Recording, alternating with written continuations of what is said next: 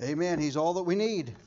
And if we've got Jesus, we need no other. And this morning, as we look into the Old Testament prophecy of Isaiah here, we look at a book that is really a microcosm of the entire Scripture. The first 39 chapters of this book are looking forward to the captivities that are being proclaimed against Israel for their sin. And then chapters 40 through 66, the last 27, are looking beyond the captivity into God's restorative power. And so he prophesies coming judgment for sin in an effort to get them to repent and to turn from their sin, and then tells them of the captivity that they must endure and the bondage that they must endure. And then he encourages them by letting them know that when they do come back around and repent, that there is restoration, that God restores whenever we fall by the way. And so we look here at a nation that's outlined in this text, and we're now looking beyond the captivities. And so he speaks as if the captivities sometimes in this text have already taken place, though they will not come to fruition until we get into Jeremiah and Lamentations at the end there. And so in Isaiah preaches and testifies, the history of his book covers about 62 years of time. And so this is not a process of God coming up today and saying, hey, I want to bring judgment upon you if you don't turn, and you've got a week to make a decision. No, he proclaimed and he preached and he loved and he pled with them to turn from their sin and to turn to their Savior, and they would not turn. Isaiah is a wonderful book. It tells us and reveals to us the fallacy of organized religion, of going through the motions of spiritual things. In the first couple of chapters, it deals heavily with the people of Israel doing everything exactly the way that God said that it should be done as far as the offering of sacrifices and their worship, but yet he condemns them because all they're doing is the act. They are not living it in their heart. What worship should be is reflected outwardly of what's taking place or has already taken place inside. It is not just something that we come together and manufacture so we feel as if we have worshiped God. And so the early chapters there, he gets into that. Then God reveals himself to Isaiah in chapter 6 in an amazing way and shows him how holy he is. And it's an amazing thing that the holiness, and we'll see this later, and the righteousness of God, when it comes into our presence or when we come into his presence, no matter how well we feel we're doing, no matter how righteous we may feel that we are, the presence of God and his righteousness reveals just how wicked and ungodly we are.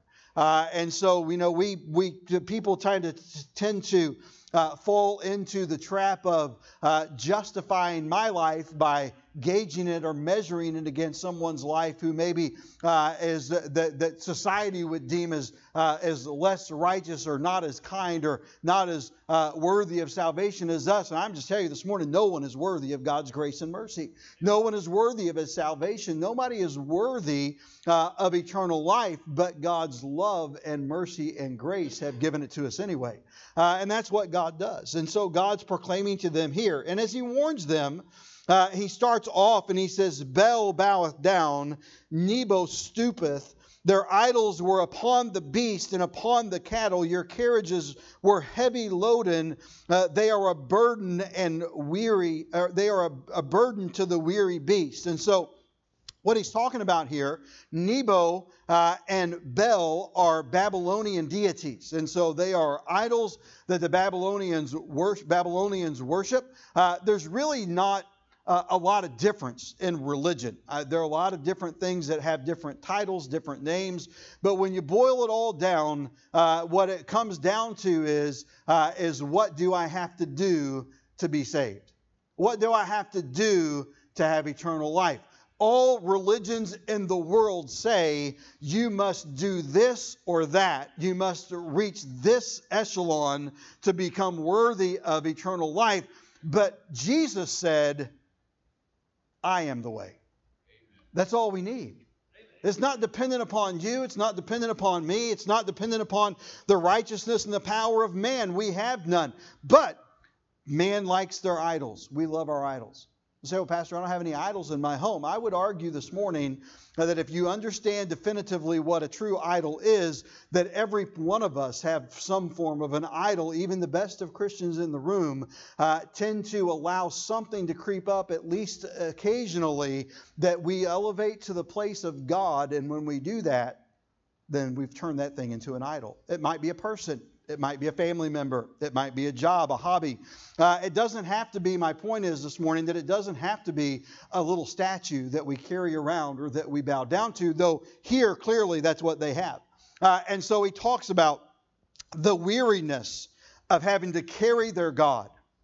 He speaks here to the burden even of the oxen or the donkeys that have to carry the load as they move from one place to the other. Listen as he describes their gods. In verse 2, they stoop, they bow down together. They could not deliver the burden, but themselves are gone into captivity. Even their gods have been carried into captivity with the people. Their gods are powerless. Their gods are inanimate objects. Their gods have no life. Their gods have no strength. Verse 3, he says, "Hearken unto me, O house of Jacob, and all the remnant of the house of Israel, which are born by me from the belly, which are carried from the womb. Even to your old age I am He, and to your hoar hairs will I carry you." God's promise is that I have created you, and I will carry you.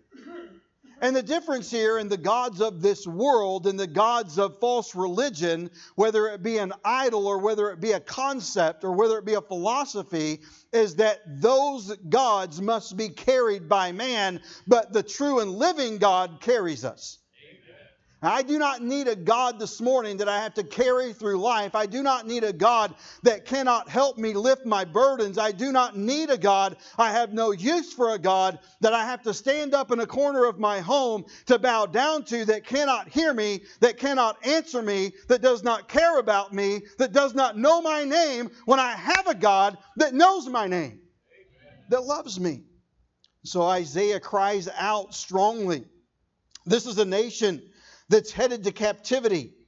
This is a nation that's going to be invaded, and even up until the moment of invasion, they are offered opportunity to turn. It's a nation that's been oppressed, and their cities will be besieged, and God at their darkest hour begins to work in the hearts of some. Well, I'm sure glad that God didn't forsake me in my darkest hour, but that He sought me out and found me and put my foot upon a rock. That's what our God does this morning. I want you to notice the consequence of their sin, though we'll move into a little bit more of this. But in verse number 2, when he says they stooped, they bowed down together, they could not deliver the burden, but themselves are gone into captivity, and realize that sin from which we have not been delivered will always lead us into bondage.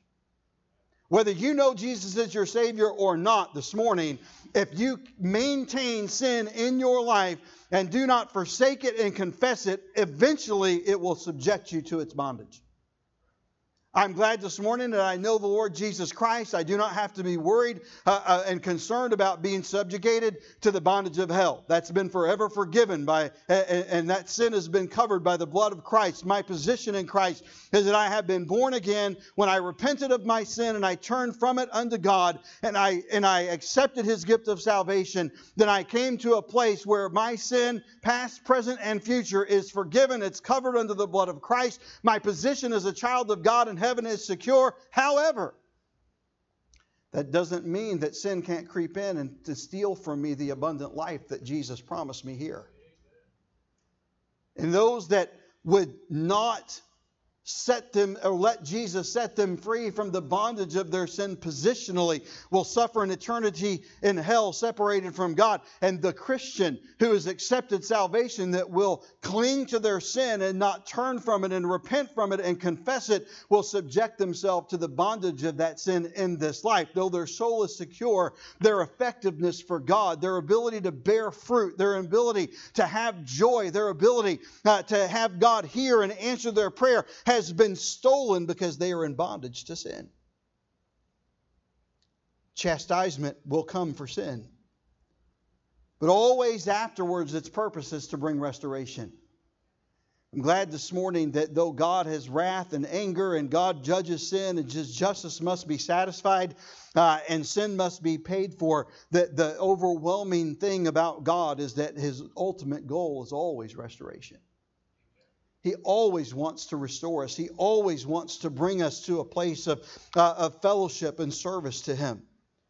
And God's message here is that restoration will follow after the judgment comes because Messiah is coming. Now, Isaiah begins to tell us prophecies about the coming of the Lord Jesus Christ. We see this morning that Israel is facing these things, and he also gives them, in verse 2, we've read it, the cause of their bondage. Their priorities got out of balance. And we don't have time this morning to go back and dissect the book leading into this, though I mentioned it earlier. They're doing many of the right outward actions, but their heart is not in fellowship with God, and their priorities begin to shift and get out of balance. And when our priorities in life begin to shift and get out of balance, it always leads us to a dangerous place. They're conforming to Babylonian customs. And Israel, for all of its history, has been suffering from this idea or this need to blend in with the culture around them. It's still a great danger to the church today. But if you look back at Israel's history, you see them as they're going through even with Abraham, Lot was drawn to the culture. You see in the times of the judges, how they're being drawn away from God and into the culture, led them into periods of judgment. You see them in 1st and 2nd Samuel or 1 Samuel where they're crying out to the prophet to cry out to God on their behalf that they want a king like all the other people around them have. And then they want the gods that all the other people around them have. And ultimately Israel's problem from the time that God introduced Himself to them up until this day, and it's carried over to Christians in the New Testament age, even those of us that are Gentile by birth, it has made us a people, and it has demonstrated that we are drawn to the culture around us, sometimes more than we're drawn to God.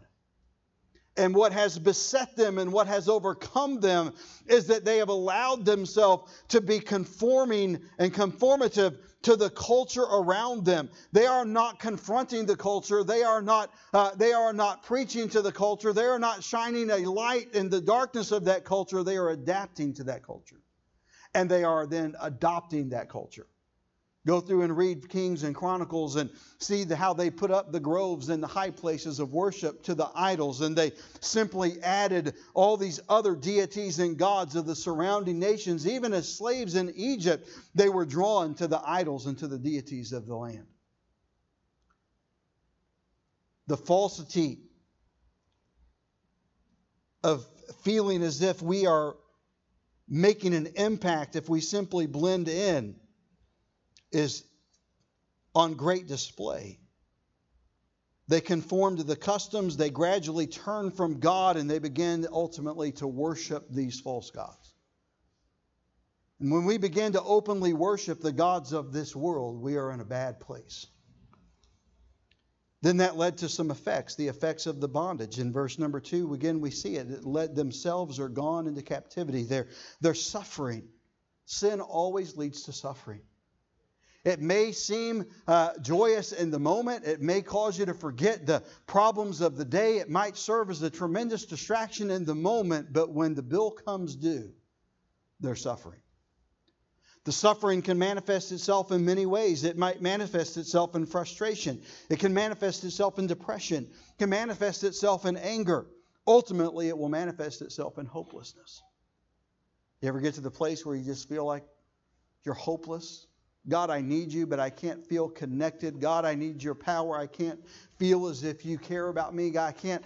We get into this place and our sin overwhelms us. And all we need to do is turn from our sin to our Savior for deliverance. But we instead turn many times to the gods of this world. That hopelessness overwhelms. Then God comes on the scene. And He says, remember this and show yourselves men, in verse 8. Bring it again to mind, O ye transgressors. Remember the former things of old, for I am God, and there is none else. I am God, and there is none like me. My friend, if you're here this morning and you feel hopeless, there is no place farther than you need to look than to the Lord Jesus Christ. He is our God. He is alive. He is not some dead statue or some figure hanging on the wall of some church somewhere. He's not still on the cross, that's for sure. He got up out of the grave and rose victorious. Somebody come in one time and said, Pastor, there's no Jesus on the cross. And it's because my Savior's not on a cross. Amen. God help the religions that want to keep their Savior of man on the cross. He's not on the cross. He's not suffering. He's at the right hand of God. The only suffering that Jesus does is when those that He died for reject Him. And His heart hurts and His Holy Spirit grieves whenever we embrace this world instead of turning to our God. No other God spoke and created. Remember the works of old. No other God brought a great flood to bring things back in order. No other God caused Abraham and Sarah to conceive in their old age. No other God brought the plagues upon Egypt and parted the sea to free His people. No other God made the sun to stand still or closed the mouths of lions or sacrificed His Son on a cross. And no other God is coming again to receive His bride unto Himself but Jesus. He is our God this morning. There is no other God like Him. I love the book of Daniel and the story of Shadrach, Meshach, and Abednego in Daniel chapter 3 when Nebuchadnezzar is so filled with pride and full of himself that he builds a tremendous idol. It's an image of him and the commands that everyone bow down and worship, and they refuse to bow down, and their enemies point out to them that they will not bow down, and he is enraged and brings them in and says, if you don't, you're going in this furnace. And he got so angry that he stoked the fire 7 times hotter than it was, and so hot that the soldiers that carried him up to the mouth of the furnace perished and died because of the heat, and cast them in. And Nebuchadnezzar looks in and doesn't see just the 3, but sees 4 men walking because Jesus is in the midst of the fire. And when he calls them out and they emerge, and they come out and the ropes are loosed and their hair is not singed and their clothes have no smell of smoke, and God has delivered them, that even Nebuchadnezzar, the great king, cries out in verse 29 of chapter 3 and says, there is no other God that can deliver after this sort.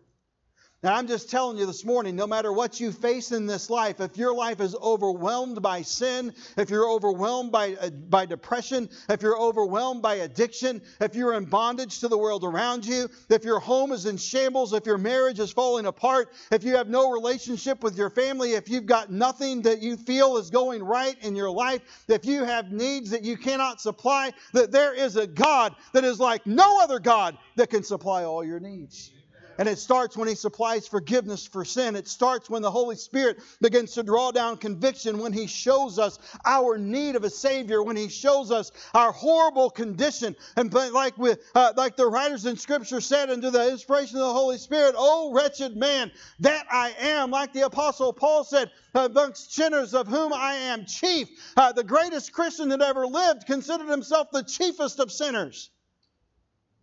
And when we come to realize that it doesn't matter how good we dress up and look on the outside, but we are defiled in the heart, we'll never understand and see what the great need we have of Jesus Christ. If you're here this morning, I'm here to tell you that if you've never trusted Jesus Christ as your Savior, that the bad news is that in this moment you are on your way to hell that was not created for you and that God does not desire you to go to. But you're headed there. But if you'll realize that Jesus Christ is the only begotten Son of God, born of a virgin that lived a sinless life on this earth and took upon Himself our sin and allowed His Father in heaven and submitted to His Father in heaven, pouring out the wrath of eternity upon His body on that cross until He gave up His life to pay our sin debt and descended into hell and let captivity captive and emerged with the keys of death and hell, and 3 days later got up out of a grave and then appeared to His man and ascended to His Father, that God is the God that says, I do not want you to perish, that if you'll realize who I am and you'll realize that you are a sinner, that you have no worth, that you have no ability in and of yourself to save yourself, that you, no matter how good you are, no matter how nice you are, no matter how much compassion you have, that compared to God, you're a wretched, wicked sinner. And that's our condition, my friends. That's the way that we were born. I'm not trying to be unkind this morning. I'm not trying to be ugly. I'm just trying to state the facts as the Bible explains them. That our sin is as filth, our righteousness is as, in the sight of God is as filthy rags. And you could be the best person, the greatest person, the kindest person, the most benefit or the greatest benefactor that mankind has ever known, and die and split hell wide open because you know not Jesus Christ. It's not about what we do and who we are. It's about realizing who He is and realizing my condition and understanding that there's nothing that I can do about it except repent of my sin and turn to my Savior and put my faith in Him and accept His gift and let Him transform my life. And what you need this morning and what I need this morning is to realize that sin will put me in bondage and that the only hope of freedom that I have is to walk with the one and the only true and living God, because there is no other God like Him. Amen. He is our God. Death could not hold Him. And as Isaiah proclaims Him and gives his words to His people, we see that what God is doing here, that they've gone to their gods. He catalogs for us. In beginning at verse number 5, He says, "To whom will you liken me and make me equal and compare me that we may be alike?" Who are you going to compare me to? I mean, God looks down and He says, listen, you've got all your gods, but who are you going to compare me to? What have they ever done for you? What prayer have they ever heard? When have they ever listened? What burden have they ever lifted? God says, who will you compare me to? Verse 6, they lavish gold out of their bag, and they weigh the silver in the balance, and hire a goldsmith, and he maketh it a god. I'm glad this morning that I'm not worshiping a God that's made by the hands of man, but I'm worshiping the God whose hands made man. He is our Creator, and He formed us. I want to point out 3 thoughts this morning about this. See, in verse number 13, He said, I bring near my righteousness. I bring near my righteousness. The first thing I want to point out this morning is that no other God can redeem the rebellious. No other God can redeem the rebellious. So, Pastor, you calling me a rebel? Yep. Because we are. I am too sometimes. And we can sugarcoat things and we can try to fluff everybody up and make them feel good. But hey, listen, I'm not here to help you live your best life. I'm here to help you live the life that God gave you. Amen. I'm here to help point out the truths of the Word of God. No other God can redeem the rebellious. A rebel is simply someone who is in opposition to authority. It doesn't have to be outward. It doesn't have. Listen, I worked with people for a long time and worked with teenagers for a lot of years, and there's all kinds of rebels. They come in all shapes and sizes and forms, and sometimes they're real belligerent and in your face and bold with their rebellion, and sometimes they smile and they act like everything is just great and wonderful and turn around and stick a knife in your back, but they're still in opposition to authority, and that makes them a rebel. There's a lot of people in churches that are rebels. Why? Because they're in opposition to God-ordained authority. And ultimately, when we're in opposition to and rebellious against God-ordained authority, then we're rebellious against God Himself. No other God can redeem the rebellious. Notice first the compassion of the Savior. The compassion of the Savior. He says in verse 13, as we consider that no other God can redeem the righteous or the rebellious, that we see the compassion of the Savior. In the midst of His declaration of coming judgment, He says, I bring near my righteousness. It shall not be far off. What an incredible statement. You understand what He's saying here? Listen, the reality is, Michael, is that when Jesus and when God brings forth His righteousness, it exposes to us our sin and our condition. We can't see it when we're amongst ourselves, but when we're standing next to God, it's pretty obvious. But the real message here, though that's part of it, is that he came near. I will bring near my righteousness. I'm not going to stand off in a corner and hide somewhere, Michelle, God says, and make you try to come and seek me out and find me. I recognize what your condition is, and I'm God, and I'm righteous and holy, and so I'm going to get close to you. Why? Because his presence exposes my need. The presence of God, and God comes to us. God seeks us out. God searches us. God longs for fellowship with his creation. God is looking, Susan, to transform your life and your family's life and your friend's life and everyone that you come in contact with in your student's life. God wants to make a change that is miraculous in the lives of everyone that he's given life to. And though we stand weighing in our sin, God says, my compassion is going to cause me to bring my righteousness near. I'm glad that when I was drifted and backslidden and rebellious against God, that he did not leave me sitting alone, but he found a way to draw near to me. I bring near my righteousness. The compassion of the Savior brings conviction to the sinner. The conviction of the sinner.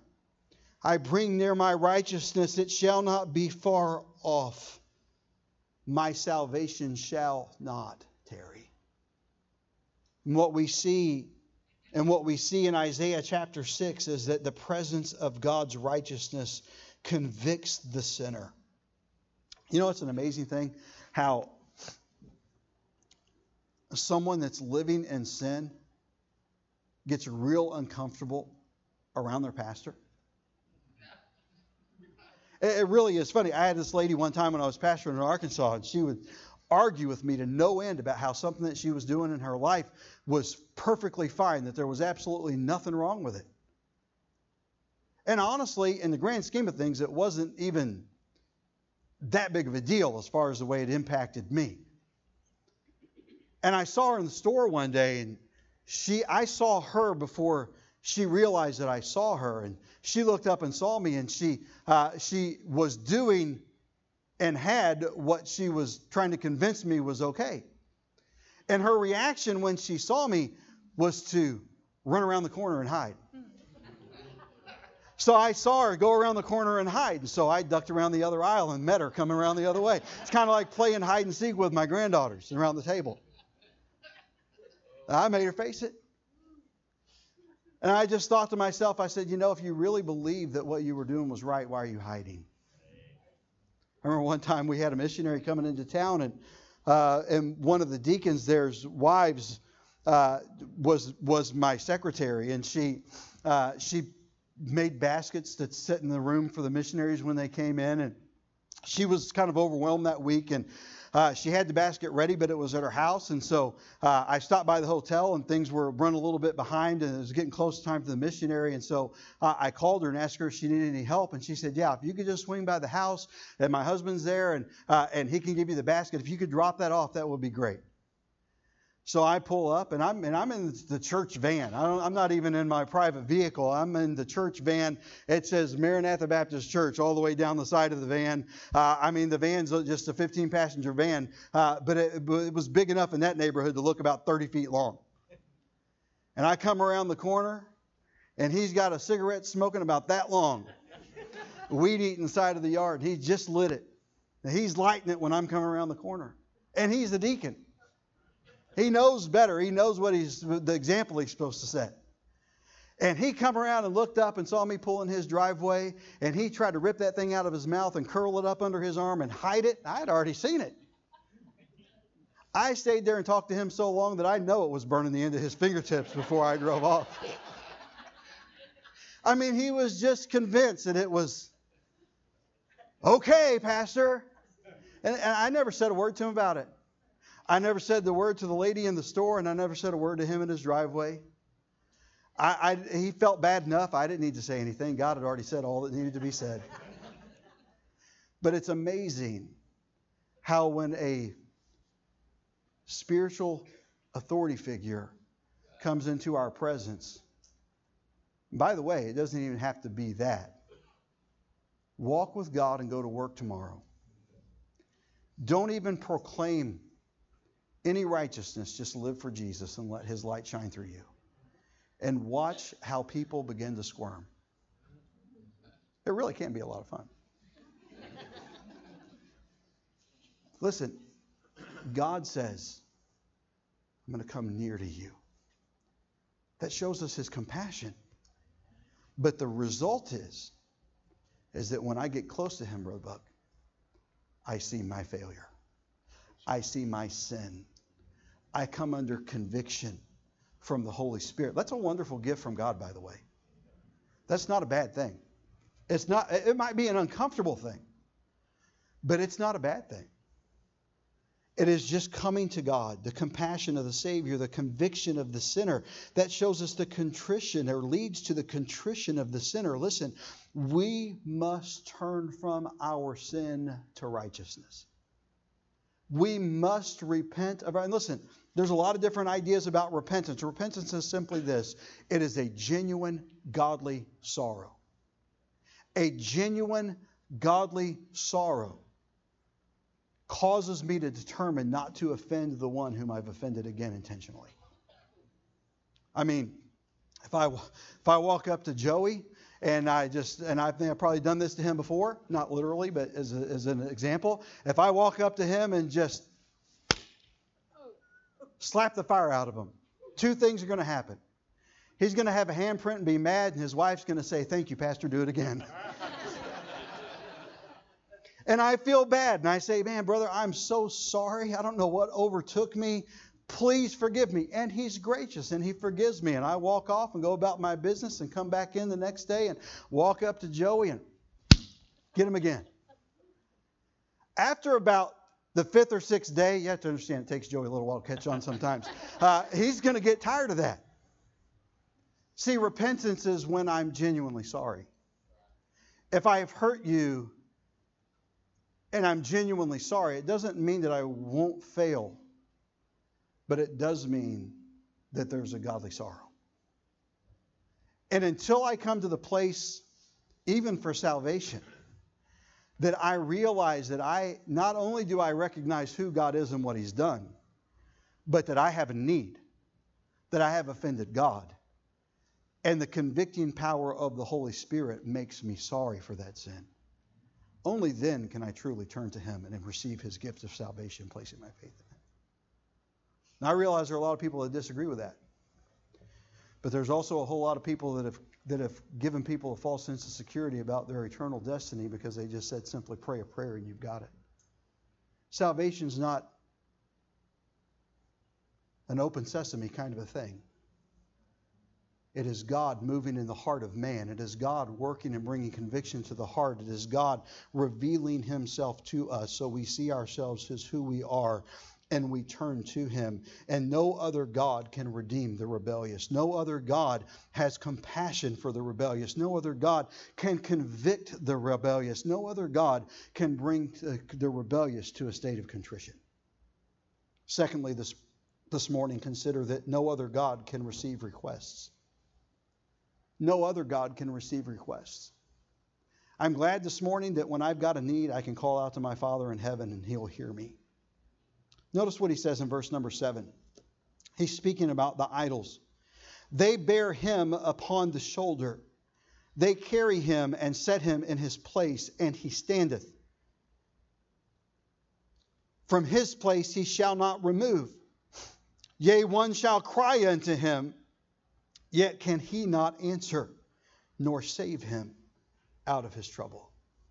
My God this morning, the one true and living God this morning, can hear you. He can hear you. And it doesn't matter how lavish a statue looks. My wife and I went to Puerto Rico in February for our 30th anniversary, and we were driving the west part of the island, and there was still a lot of devastation from the earthquake or from the hurricane. And she lived there till she was 19 years old. And so we drive up down this road, and we're headed to just the west end of the island. And it's not even any place, and we were just driving. And we come upon this big statue. And the native Indian tribe that was on Puerto Rico and Hispaniola where the Dominican Republic and Haiti are, is the Taino tribe. And there is this massive carving in the rock at its intersection. There's a little cave, and they've got a little restaurant in this cave, and then they're selling little trinkets and souvenirs on the other side of the corner, and people are stopping and taking pictures, and she never even knew the thing existed. It's pretty amazing. It was very impressive. Just a big statue. It was almost kind of like the statues of the heads on Easter Island that are famous, that you see in publications a lot. Except it was just part of the cliff. It was amazing. But you know, I stood there, not really, but I could have stood there for 3 days and talked to it and tried to get a response, and it would have never responded. Isn't it funny that we can look at something like that and say, how ridiculous, Pastor? But yet we'll bow down to the same thing on a smaller scale in the corner of our home. People all over the world do. We used to have these twin girls that came to our Christian school in Pine Bluff. Their dad owned a hotel at the end of the road. They had a little altar and shrine in the corner of their home. They bowed down to it and prayed all the time. And Dad didn't mind them coming home and singing Jesus Loves Me, because it was perfectly acceptable in their culture and with their training for them to add Jesus to their list of gods. What I'm saying this morning is that there's only one God. There's only one God that can hear me.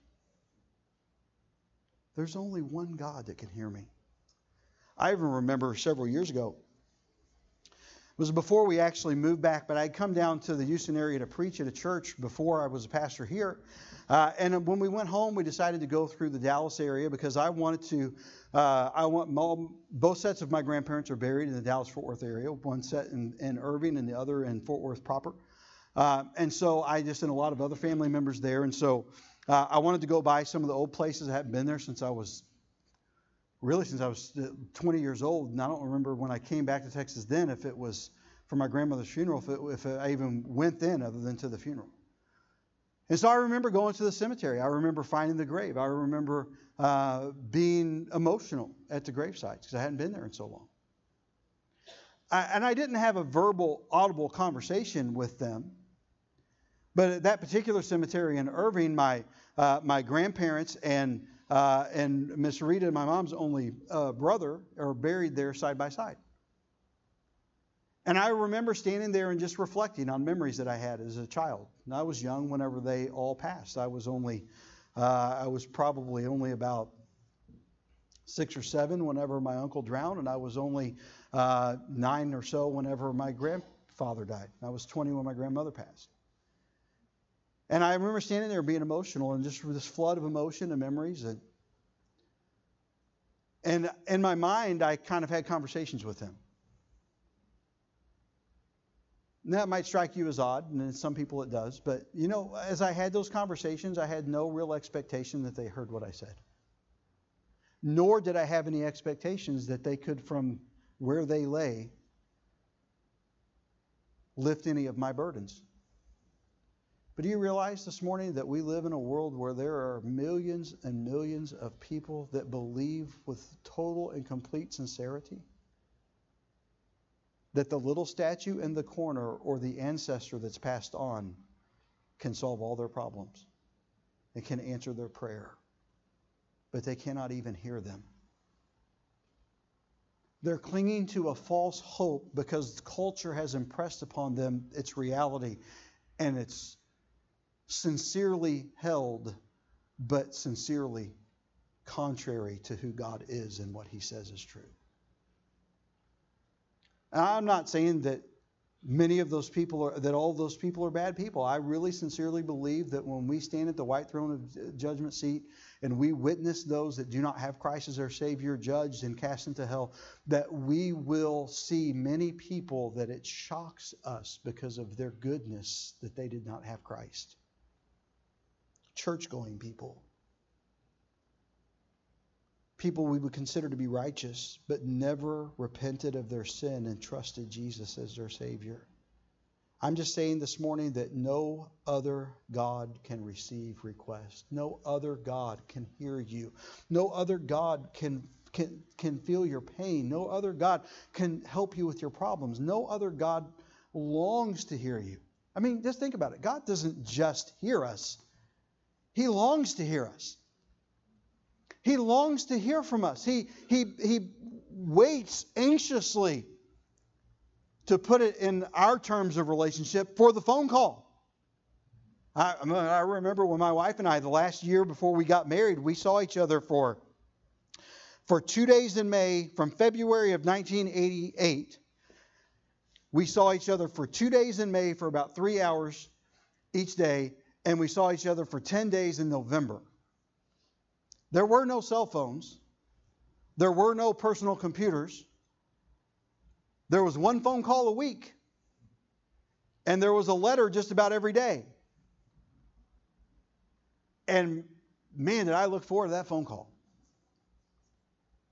We've lost that ability. I mean, I longed for that call.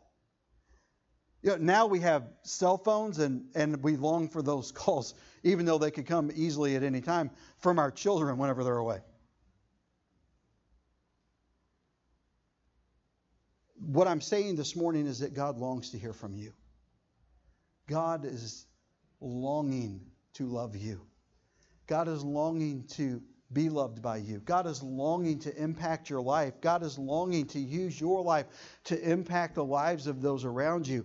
No other God can receive requests. No other God can hear. No other God longs to hear. And no other God will ever answer you. Pastor, why are the other gods so cruel? Well, the truth is that they're really not cruel. They just don't exist. They're not real. They've been built up. They've been propped up. They've been put in history books, but they're not real. Only Jesus is real. Lastly, this morning, consider that no other God can revive the ransomed. No other God can revive the ransomed. Hey, listen, if you've already got past number 1 this morning and you've turned from your sin and received Jesus Christ as your Savior, I promise you this, you have enjoyed a wonderful gift from God, but I also know that at times our human nature takes over and we drift away from Him. See, Israel's removal in their relationship from God was not sudden, it was gradual. And we gradually, if we do not maintain the relationship, drift from Him. And I would just simply say this morning as we wrap up, that no other God can revive the ransom. No other God can come to us when we are drifting, when we are getting off course, and correct our course and draw us back to Himself. Notice in verses 9, 10, and 11. In verse 9, He says, "Remember the former things of old, for I am God. There is none else. I am God. There is none like me." And I would simply say to that this: remember God's presence. When you feel alone, when you feel cut off, when you cannot connect, when there's sin in your life that's between you and God, and until your sin is forgiven and you've confessed it and restored the relationship, there's a barrier, it's a hindrance between your fellowship with you and your Savior. I would say this, that when you're in that mode, when you feel like you're in a desert place and you're doing everything you know to do, but it seems like God is far away still, just remember the presence of your God. He has not gone. He has not left. He is not far away. He is right there. You may not feel connected. You may not feel empowered. You may not feel as if He's hearing you. But I promise you, on the authority of God's Word, that He hears every word and He knows every heartache and He can feed every sparrow. He certainly cares about you. No other God can revive the ransom because He tells us, remember God's presence. Then He says, remember my power. Remember my presence. Verse number 10, declaring the end from the beginning, and from the ancient times the things which are not yet done. Saying, my counsel shall stand, and I will do all my pleasure. Just in the book of Isaiah alone are countless prophecies where God declares to them what is going to happen. And we know historically that it came to pass. Not because of religion, but because of just historical records. On top of the Word of God. God proclaimed things that had not yet happened and they came to be. He says, remember my power. And then lastly, remember God's purpose. Remember God's purpose. Verse number 11. The end of the verse, he says, I will also bring it to pass. I have purposed it. I also will do it. Whatever God has set into purpose will come to pass. Man cannot change it. No other God can change it. Only God, only Jesus can revive the ransom. Only Jesus can receive your request. And only Jesus can redeem you from your sin.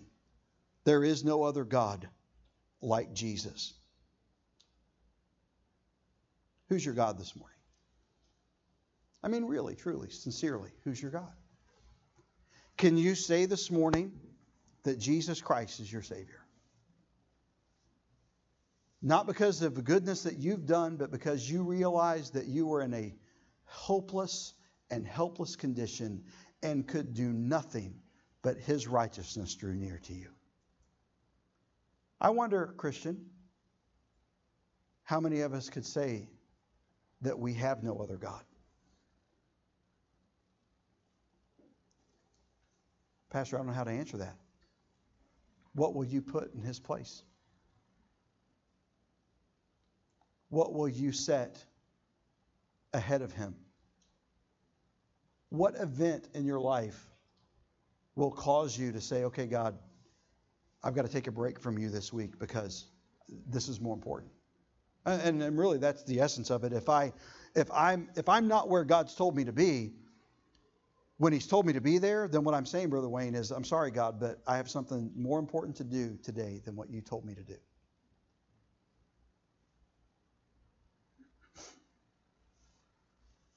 Covers a whole lot more than just church attendance, by the way. Who's your God this morning? I believe that the vast majority of the people, if not everybody here, will probably say, yes, God is my God. Jesus is my God. But what I'm asking is, who else is your God? What other gods do you have? You see, that's Israel's problem here. The problem is not that they've denied that the God of Abraham, Isaac, and Jacob is their God. The problem is that they're also worshiping Baal and the others. What about a Christian? Who else are we worshiping? When it's time to go out and tell others about Christ, when it's time to contribute, when it's time to rise up and help and be a blessing to someone in need, when it's time to do all those things, what prevents us? What is our excuse, to put it in the vernacular of our culture today? Because we really have been trained for about 3 generations now at least, that as long as I've got an excuse, and it'll be all right. God understands. And you're right, God does understand. He just doesn't understand what we think He understands. God understands who He is. God understands what He's declared in His Word. God understands, even when we don't, that there is no other God like Jesus. What we need this morning is to come to a place that if you're here and you would say, Pastor, if I died right now, I do not know with certainty that I would go to heaven. I'm not asking you if you're good or bad. That's a non-issue in my mind. As far as I'm concerned, everyone in here is a model citizen. That's not the question. Because how good you are and how good I am, how kind I am, how compassionate I am, how generous I am has nothing to do with the answer to this question.